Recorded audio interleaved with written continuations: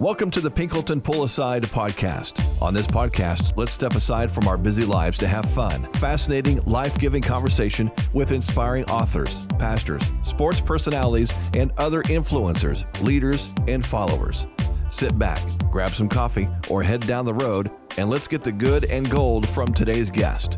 Here's Jeff Pinkleton, Executive Director of the Gathering of the Miami Valley, where their mission is to connect men to men and men to God. Hello, friends. Welcome again today to another episode of the Pinkleton Pull Aside podcast, where we like to talk all things life, leadership, lessons therein. We like to do that in the world of comedy, of sports, of music, business, books, authors, pastors, the list goes on. And today we get to do that with a guy who fits into several of those categories. Definitely pastor, definitely ministry leader, author, a guy who I feel like is probably a very kindred spirit with me as I connect men to men and men to God, and do that in retreat spaces and reading books in small groups. And today we're blessed to have on Alan Fadling, who's way out west here of Ohio, in California, if I'm correct, right? We're in California? Yes. Orange County, California. A little bit warmer than weather this time of year in Ohio, I'm guessing. I'm going to bet you're right. What's the weather like today in your neck of the woods? Well, I'm looking outside. It's a light overcast. We're probably in the mid to high 60s today. It's this December weather out here is one of our nicest months, all things considered. Somebody has to suffer for Jesus, so might as well be you, Alan, right? Yeah. Yeah. Well, so the connection is I read probably, there's not much time where I'm not reading something about spiritual disciplines, about healthy rhythms, about rest, about Sabbath living. And I can't remember exactly where the first time I heard about some of your content, but Unhurried Leader is the one that ultimately grabbed my attention the most. And it was very frustrating reading this book, thinking about preparing me to talk to you, because I highlighted way more than not. And it reminded me, and I hope you'll take this as a great compliment. It is not the same book by any means imagination, but it reminded me of how Knowledge of the Holy was for me when I read it. I get a couple pages in and I can't go forward. I have to stop and pause and take notes and highlight and think about it and process. And Knowledge of the Holy, I tell people all the time, if you want one book outside the Bible that I would read over and over and over and over, that might be my book. I'm putting your book up there. That's pretty high praise. I appreciate that. Yeah. Okay, let's stay on that for a minute.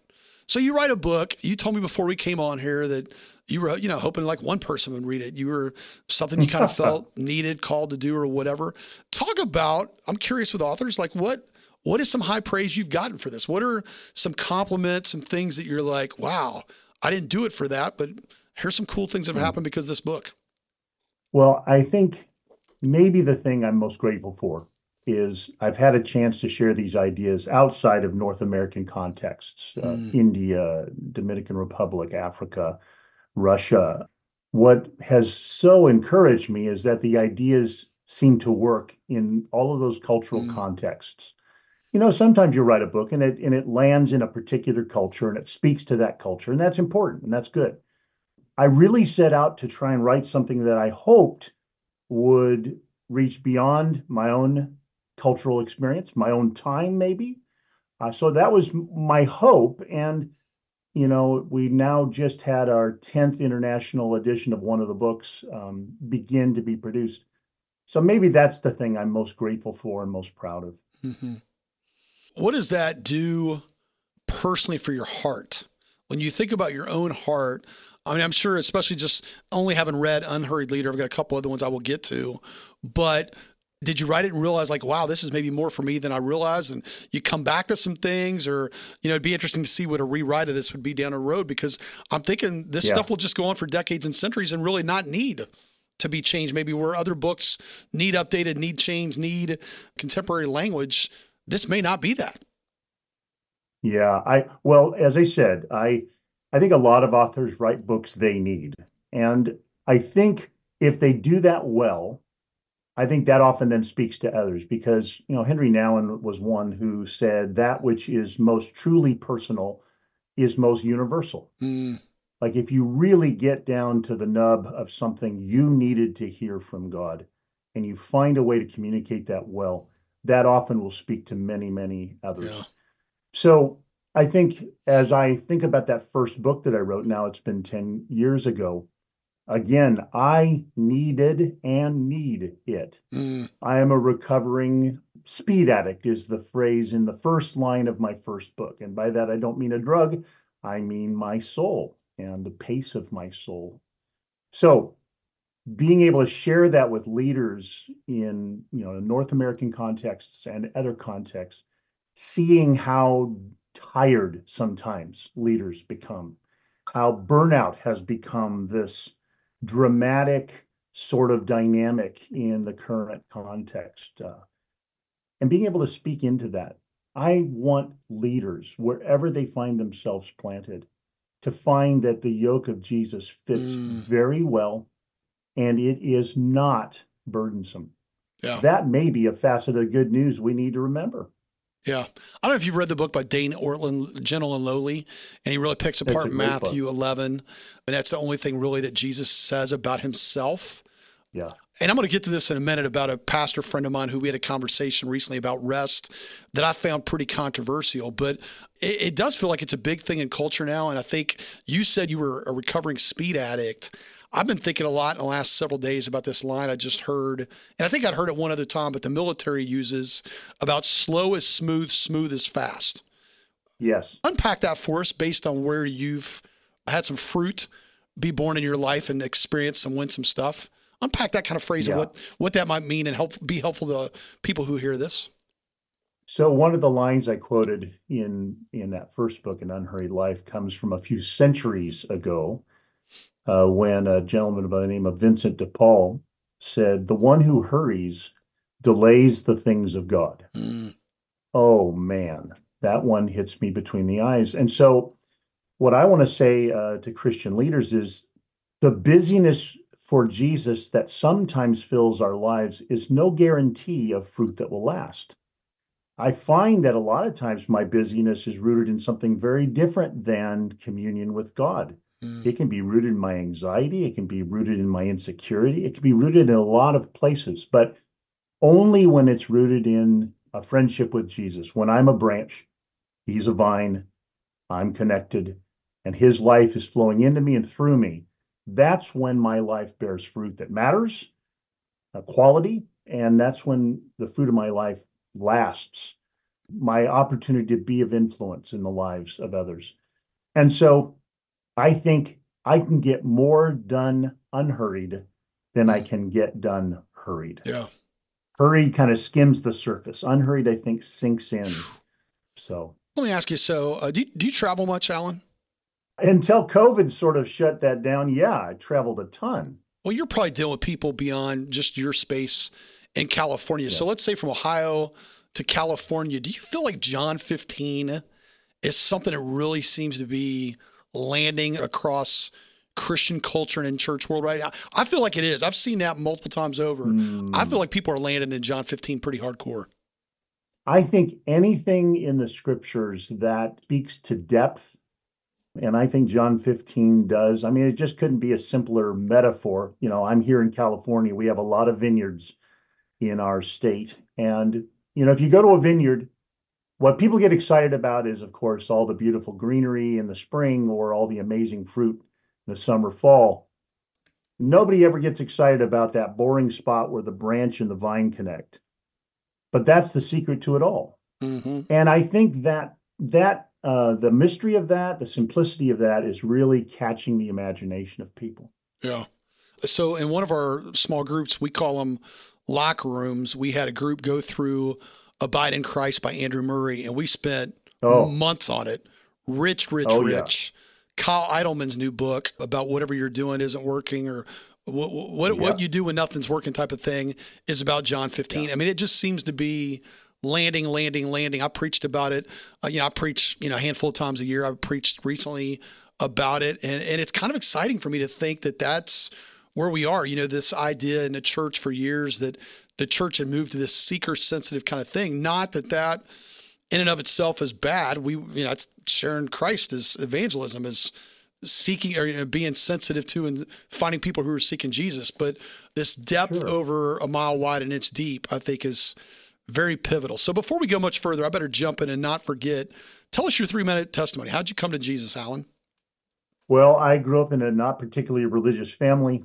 As a senior in high school, I was turning to drugs and drink and everything else I could find to somehow make sense of my life.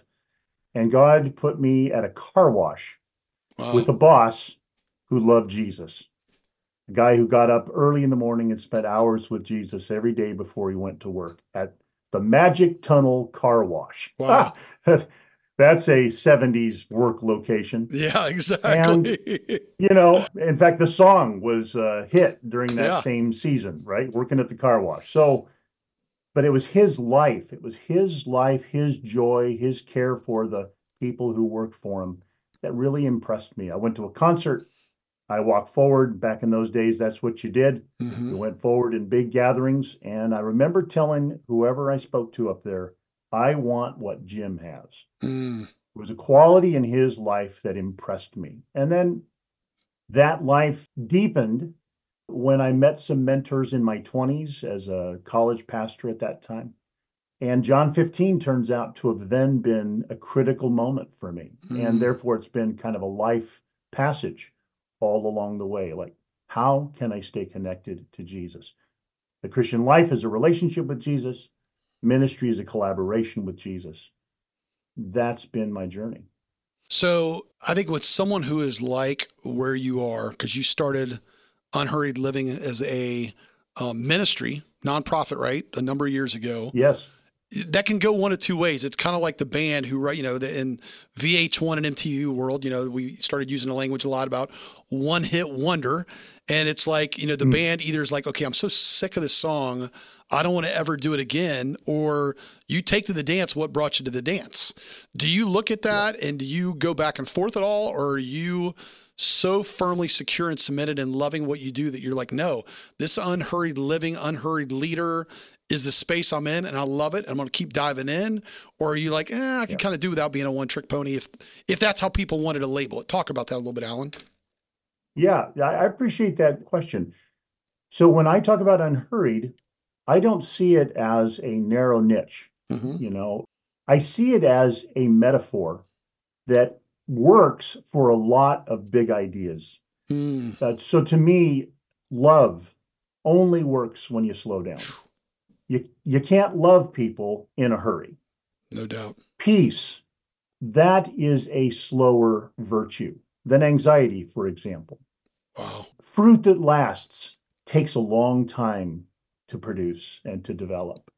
So I just find that this unhurried metaphor, I haven't gotten to the bottom of it yet. It still speaks to me. I still am finding new things that help me. The next book I'm going to release in about 2 months is called A Non-Anxious Life. Because the more I talk with leaders about hurry, the more I realize for a lot of us anyway, it's rooted in anxiety. It has been for me. So this is still a living journey for me. It's got a lot of legs for me. And I think there's a richness in it that I haven't gotten bored with. I haven't gotten to the bottom of. I haven't felt like it's time to move on from. Yeah. So a lot of things in your world come out of the famous Dallas Willard quote about ruthlessly eliminate hurry, which obviously John Mark Comer has a book and there's other things from it. You're spinning it different by using the term unhurried. That's not something I've heard, a lot. So at what point in your life did that click? What was going on? And what was kind of the aha moment to say unhurried? That's it. Either on a personal level and you're not trying to market this and write about it. Because I think for any of us, I think you and I are probably similar. There's words, phrases, scripture. Today in my small group locker rooms, we call them James 2:13. Somehow that really resonated with me about mercy triumphs. I'm blanking. What is it? Mercy triumphs judgment. I've never thought about that as a phrase. And today, mercy triumphs judgment, or in King James, mercy rejoices against judgment. That was just fascinating to me. So tell me how unhurried kind of clicked. Yeah. Well, actually, one of the seeds of it was, in fact, the sentence that Dallas Willard spoke to John Ortberg, because that's where that ruthlessly eliminate hurry comes from. Sure. John was getting ready to go join the staff of a big Chicago area church and said, Dallas, you got something for me. What counsel do you have? Yep. And there it was. He wrote it down. He said, what else do you got for me? And Dallas said, do that. If you do, you'll be fine. I remember when I heard that sentence first, you must ruthlessly eliminate hurry. And then a friend of mine was talking to Dallas, and Dallas said he had a way of saying sentences that were like time bombs that would then go off in your brain later. And he said, if you had only one word to describe Jesus, which word would you choose? And of course, there's countless candidates, titles, descriptors, gentle, humble, whatever.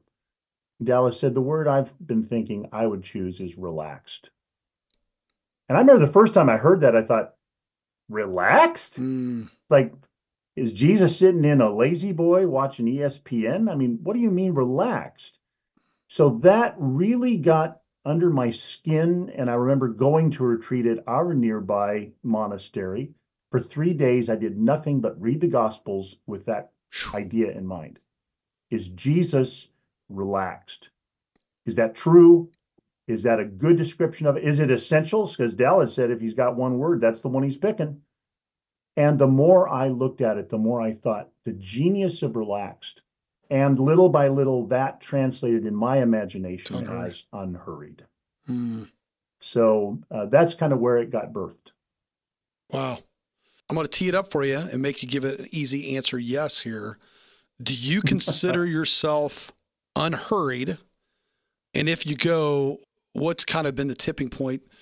Maybe an experience, maybe whatever, where you went from hurried to unhurried. And obviously it's a process, but yeah, when did the word unhurried fit? I think it has been a process. I think I had some big experiences in churches, exciting experiences, lots of people experiences. I would call them kind of hurried.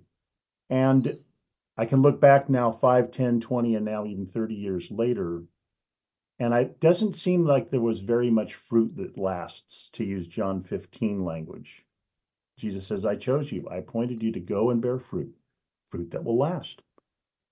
I think fruit that lasts is more unhurried, like a tree growing. If you're going to plant an oak tree in your yard for shade, it's going to be 20 years, 30 years before that thing gives you anything that's approximating shade. But it's going to be one of the most solid trees in your neighborhood, well beyond your lifetime.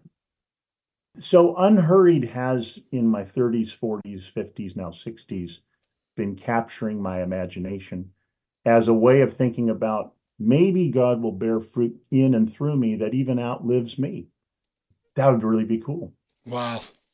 Yeah, it's funny. I think it's in the book. You talk about eucalyptus trees and trying to make things like that grow really fast and all the problems that come with eucalyptus trees versus making it go. It's sad that this just doesn't catch on sooner for us, because I think anybody experiences this. I love, because I go to monastery regularly down in Kentucky. I love that you spend a few days focused on the word relaxed, and yet we still fight it. And I think, we look at, like say divorce in the church over the years has not been any better than it is in the world apart from the church. I think this is no different. I see it around me all the time. People either have to fight it or they've given up the fight and they just say, no, I'm gonna go live a crazy busy life. And I said, it's the old line about, if you're win the rat race, you're still a rat, and nobody wants to be on a hamster wheel, but then we still get back on the hamster wheel. And I think the key thing I get from you, Alan, out amongst many things, is in a very selfless way, you desire fruit. Is how the summation of this is. So you're going to allow things to happen. So fruit is being bared out in your life, which means you got to go slow. I just think so. If you think of the fruit of the Spirit, those 9 words that Paul uses in Galatians 5, none of them work in a hurry. None of them are about hurry. Faithfulness, patience, think of those 2. Gentleness is the one that jumps out to me. Yeah, absolutely. And you just wouldn't typically use gentleness to describe the typical popular leader in a North American context. Boisterous, brash, is a more common sort of temperament, it seems like, when we're picking leaders out there. Gentleness, that's a word Jesus uses to describe himself. And since I'm his follower, it's probably a good idea for me to consider what would it look like for me to be that way too. Yeah. I mentioned you, I love the story in my experience that I'm reading your book at the monastery, and I take a picture of the book held out with the library kind of in the background, and I send it to my friend Clark Kellogg, who of course is a longtime basketball analyst with CBS Sports, and he's been tied to the Pacers, and of course in my neck of the woods, Ohio State Buckeye grad and board trustee.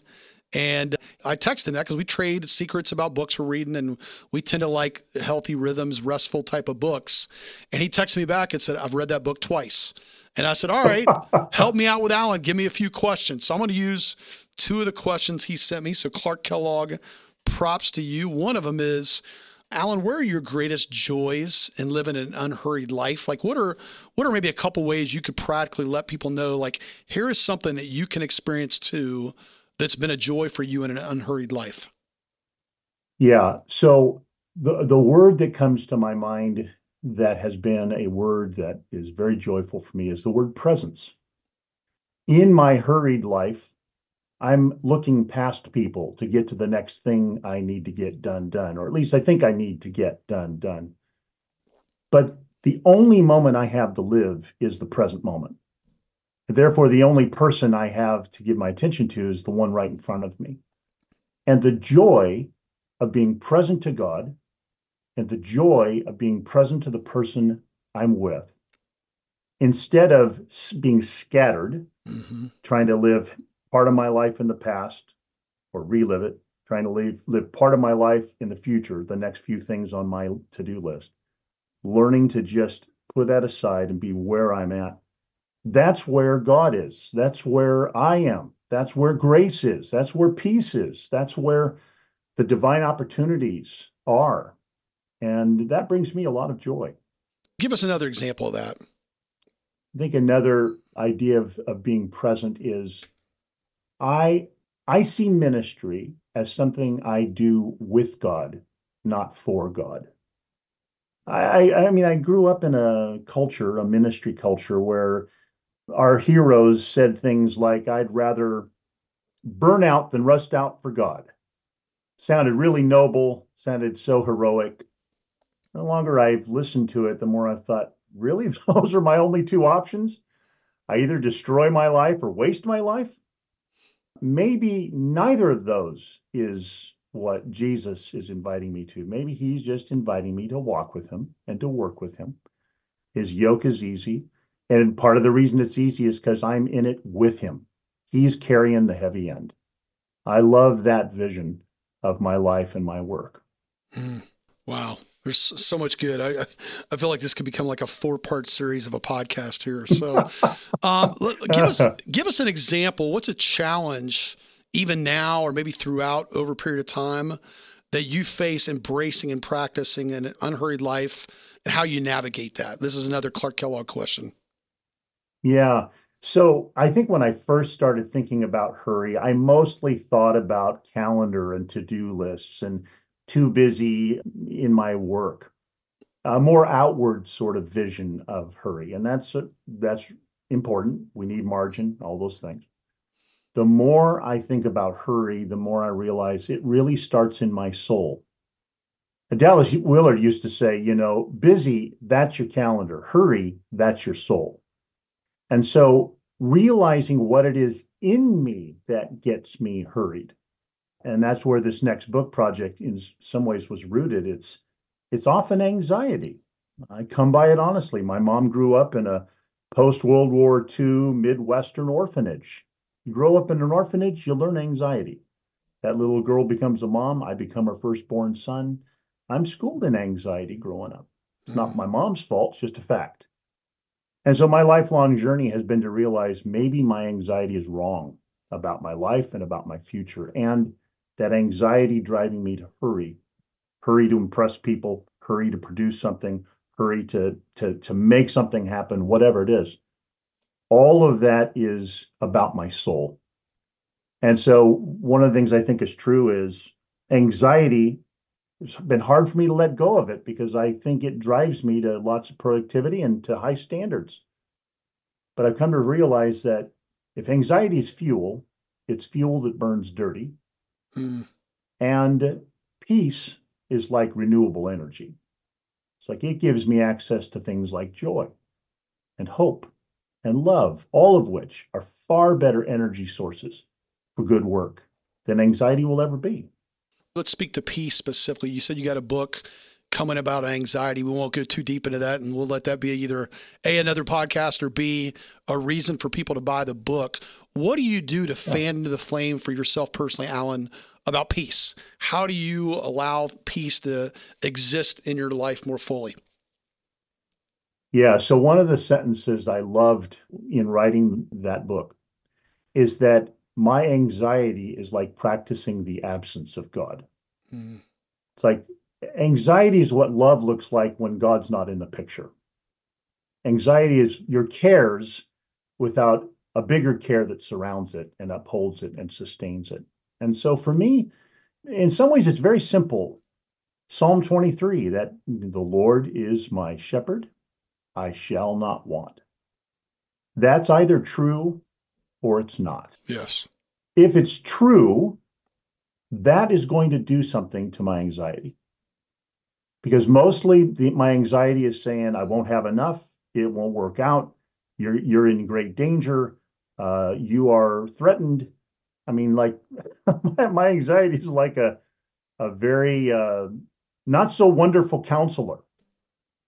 And I've just found that trusting that I have a good shepherd and that when something happens to surprise me, shock me, that I don't like, the Lord is my shepherd is a more wonderful counselor than my anxiety is. Wow, that's good.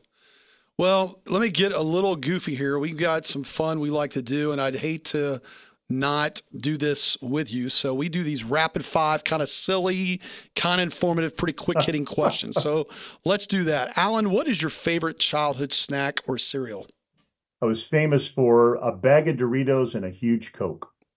Okay. Are they the old school, only one flavor, or are you throwing in like some Cool Ranch? Original Doritos. Nacho. Okay. It's funny. The only one there was. When I ask people this question, it's funny some of the answers people give where it was like one way back in the day. I was at a grocery store recently, and I stopped and talked to someone I know, and I hardly ever drink pop, but we were standing in a pop aisle, and I looked, and it was either Mountain Dew, it was Dr. Pepper.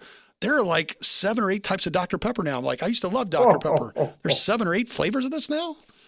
There was one. I don't even think they had Diet Coke at that point. Yeah, for me. I felt a little ungodly seeing some goofy flavors like blueberry or raspberry or grape. I'm like, I think my Dr. Pepper's fine as is. So, Alan, besides something that's yours, what is your favorite book you most want to gift or do gift to other people? Yeah, a book, maybe the way I'd say it is I've recommended this more than maybe any other book, was Henry Nouwen's The Way of the Heart. Ooh. Desert Spirituality. So it's what introduced me to retreat. It's what introduced me to the trifold sort of vision of life of communion and community and ministry. Gotcha. As a way of seeing things. Yeah, it's interesting. He is really big, and obviously at the monastery where I go to, Thomas Merton was there and stayed there, but now and stuff is all over the place. It's crazy. So you're never going to go wrong reading some good now and for sure. Yes. Let's say family, you got extended family, you're out on a vacation, you're driving either across the state or you're heading east somewhere because you can only go east unless you're going to swim, and you see an exit sign when you're going to stop maybe sooner than you planned, and you see McDonald's, Chick-fil-A, or In-N-Out Burger. Where's Team Fadling stopping?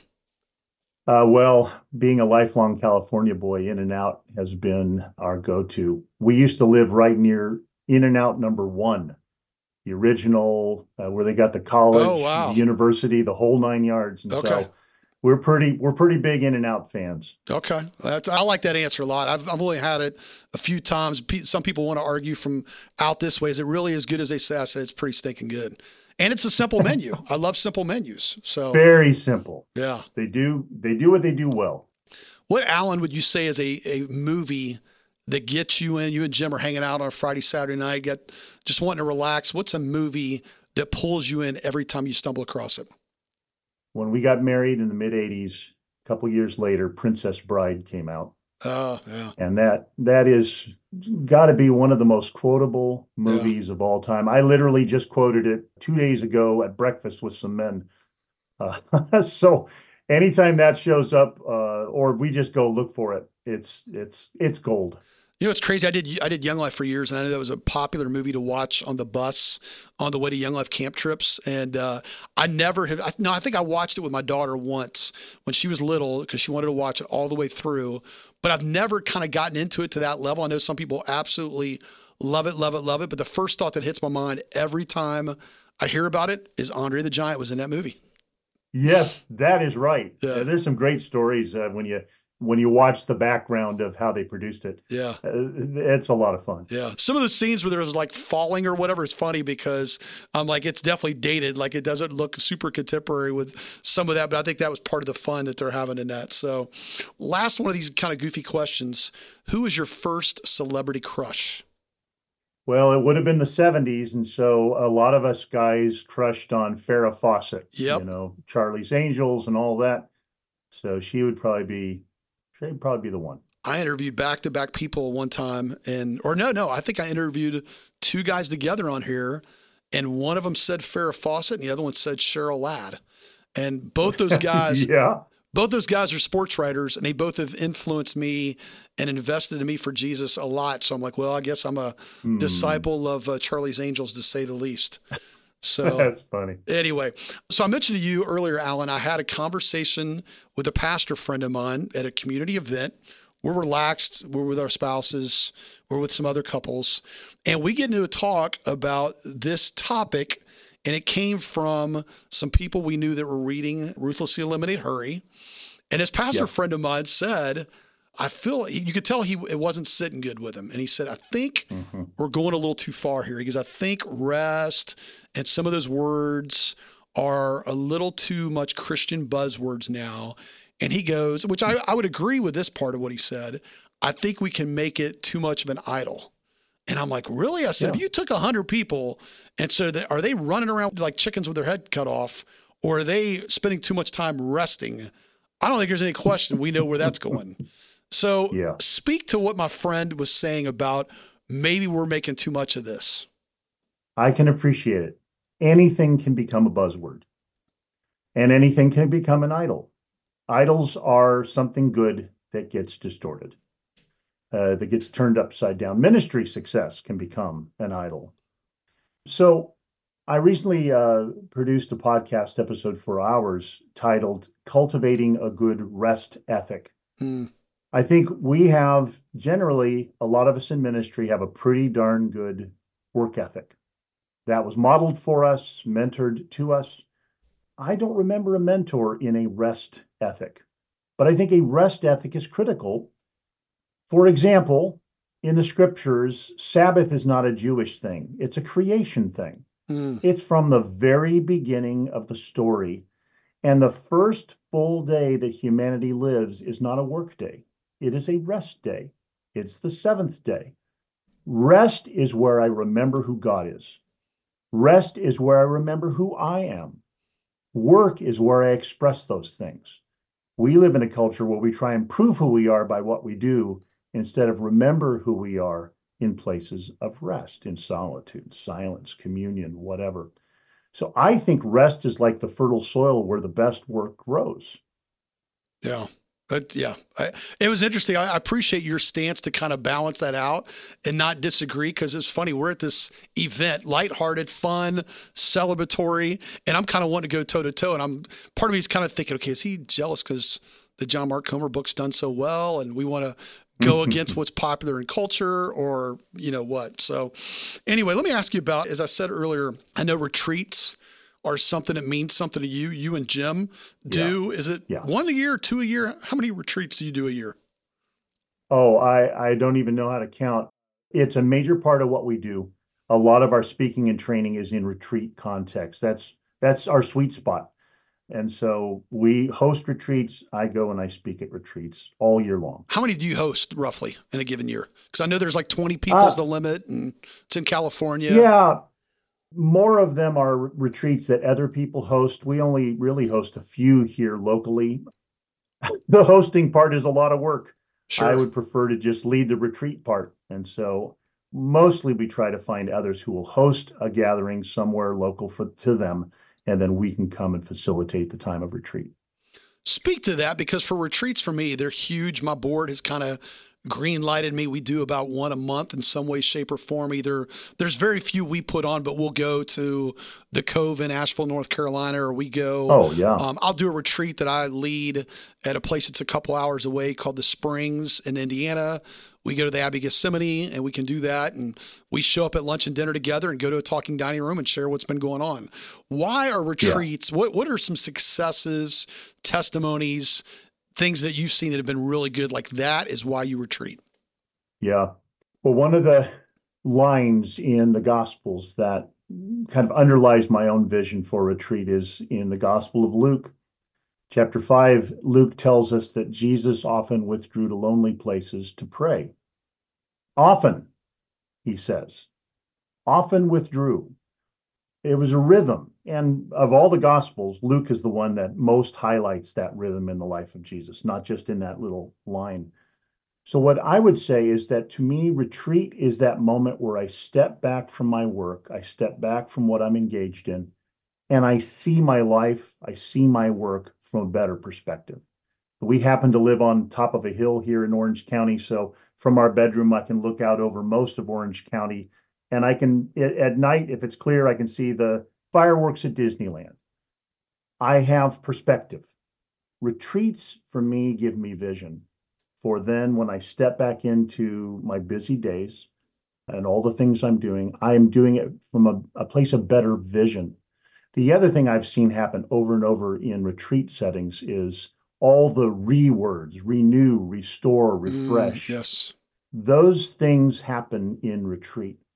Well, then you bring that back to your work and it makes an immense difference. It's like, who does better work, the refreshed, renewed, restored person or the exhausted, burnt out, wiped out person? Well, that's not a hard question to answer. Retreat is often a mode that helps people find their way to being all that they could be for the work that they've been entrusted. Yeah. I love the line. I'm sure you've heard it that Mark Batterson uses about change of pace plus change of place equals change of perspective. We were my wife and I were just at Windshape in Georgia, and somebody there added the phrase change of people. Like even being around different people can add a perspective. We've coined the phrase when we've done several retreats in Montana. We've said, let's take a Montana pace and put it in an Ohio or Springfield or Miami Valley space. Let me ask you this with where you are in your life right now, Alan, coming out of an unhurried living space. Get kind of personal with us on this. What makes you these days? I'm going to throw out 4 kind of emotional things to you. What makes you sad? One of the things that makes me sad is the amount of ministry burnout that I am seeing. I've never seen more emergency sabbaticals for Christian leaders than I'm seeing in these last 2 years. Never. I've been in ministry, paid ministry, local church and otherwise for 40 years. I've never seen it like this. I've never seen more discouraged, drained leaders than I'm seeing these days. So that makes me very sad. What about what makes you smile with hope or feeling of God's kindness right now? I think the idea that God is always inviting us back. He wants us. That the whole story of the scriptures, the whole story of Jesus is a story that God wants us. That he didn't choose us to have more workers. He chose us as children, as friends, who then happened to get to work with him. Yeah. What an honor, you know? Yeah. You alluded, I think we talked about participation or something. But yeah, I think the fact that we get to participate, partner in the gospel, that God created it in such a way that in a sense we're not needed, but it's like he made it that we are needed because we do it. I mean, that just blows my mind. I'm rattled often thinking about that. Like, wow, he allows me to partner with him. What? Yeah, I love that. What makes you these days laugh with joy? Where do you just laugh? What's causing great laughter in your life? Well, this may not sound like a funny laugh, but I find myself just erupting in joy when I see somebody making a counter-cultural decision to be faithful to Jesus. Like when they're willing to do something that won't get them a headline, I just find myself so grateful and so joyful because I just think that's who Jesus was and is. Yeah. There's so many things, so many ways Jesus could have come and lived his life, but he chose the one he chose. I love when I see someone faithfully following Jesus in a countercultural way. Yeah.